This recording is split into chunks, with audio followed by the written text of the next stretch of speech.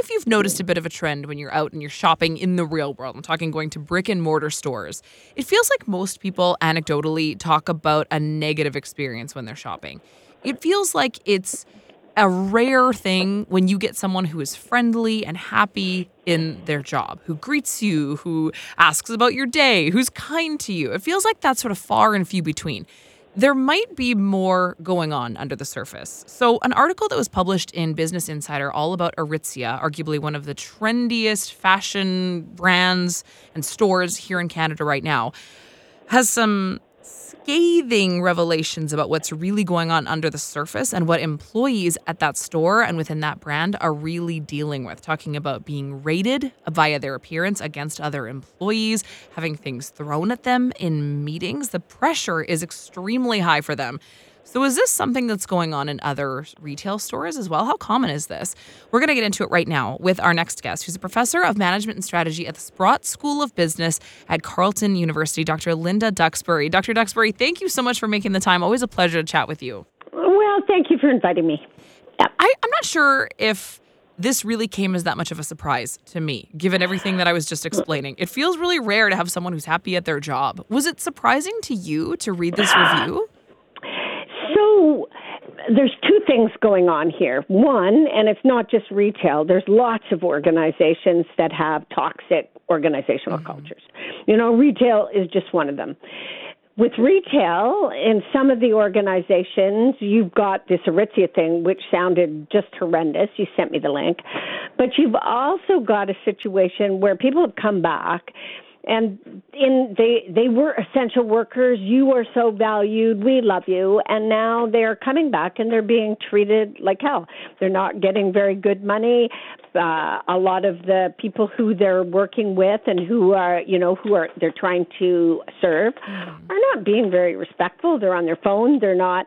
So it kind of goes both ways. The situation at Aritzia is one situation, but it's only one. It's a much bigger issue than just that.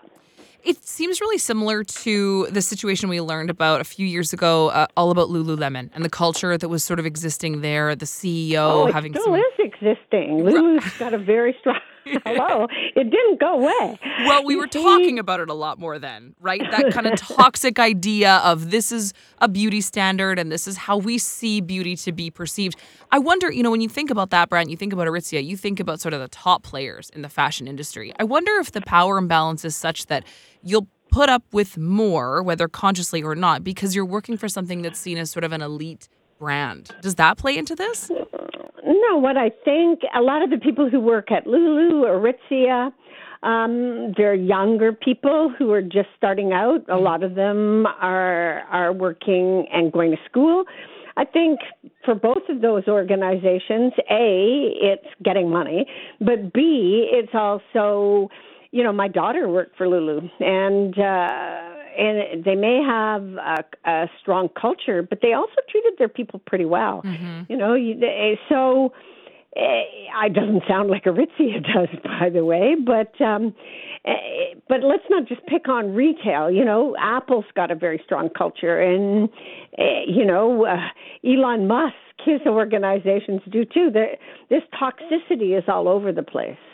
Is it an attempt to try to create some sort of template for what goes on at a certain employer, and this is the way that we do things. This is the way that we train our employees. Is that what this is? Culture is a way to actually kind of keep control over your workplace. It's a way. It's subtle. It's socialized. You join an organization. The police do it. The military does it. Retail stores do it. Walmart does it. And so it's kind of like when you first join, you're socialized. You wear certain things. You have uniforms. There's certain social activities. And all of that is a subtle way of controlling people and getting them to do what you want them to do without rules, regulations, etc. So the interesting thing about culture is it's set from the top. And so when you read that article about Aritzia, you go, that's definitely classical cultural manipulation. So is it is it necessarily a bad thing? I mean, we're hearing about a lot of negativity surrounding this Aritzia story, talking about confidentiality agreements, exit contracts, fear and intimidation being tactics that are used. Is it well-intentioned and just landing the wrong way? So the particular story about Aritzia is about a toxic culture, but there are other organizations which have a really caring culture or an empathetic culture or a competitive culture or an innovative culture. So, for example, 3M, that whole thing is take risks, be different. So it depends on the organization.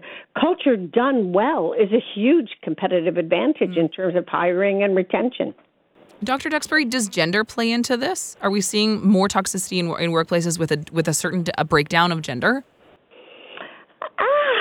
I wouldn't be able to say. I mean, in the fashion industry, of course, there's a gender component, but you're also starting to read about problems with males within that sector. So with males having body image problems and et cetera. So I wouldn't be able to say no. What about the appearance piece of this Aritzia story? So apparently, this is what's being reported, is that people that were working in retail stores in Ontario between 2005 and 2019 said that they had to rate their own or their colleagues' appearances out of 10. I know, this is unbelievable. It's outrageous, actually. If it really did happen, you kind of go, wow. Yeah. Why didn't they just report that right away to the Labor Board or Human Rights, I mean, because that would get you sued right now. Absolutely. So I noticed that it was 2019 that it went up to. You've got to wonder if it's been stopped, because that's just not acceptable behavior. Yeah. But, look at some of the other, like there's restaurants. I mean, I won't say the name of them, but they require women to wear high heels when serving. Like, hello? That's inhumane. But that's because of the image they want. I mean, Hooters, just the name says it, doesn't it? So there is that going on in all kinds of industries. Aritzia, though, markets to... I don't wear Aritzia clothes. I'm too old and I don't have the body shape for it. But, for teenage girls, it's kind of the thing. Mm-hmm. So it's the same as Instagram, social media, Facebook. Right now it's pervasive in society, I think. I'm glad that you mentioned... To our detriment, by the way.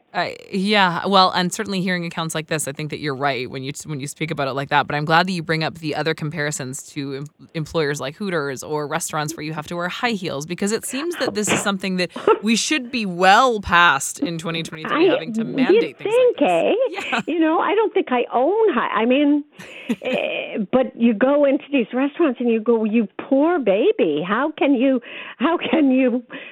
do a shift like that? But it's not just, there's many examples of things like that you just kind of wonder, why are we still doing it? And do you think that we're moving away from it now? Now hearing some of these revelations about Aritzia, and I think all of us can call to mind those restaurants that we're talking about without naming them here. Are we moving away and to a more fair place? One would hope so, but I don't think so. I think, we're whipping back and forth between one extreme and the other, and hopefully we'll settle into, a respectful middle pretty soon. Mm-hmm. Well, Dr. Duxbury, thank you so much for sharing your thoughts on this conversation. No worries. Really appreciate it. Take care. Yeah, you too. That's Dr. Linda Duxbury, Professor of Management and Strategy at the Sprott School of Business at Carleton University.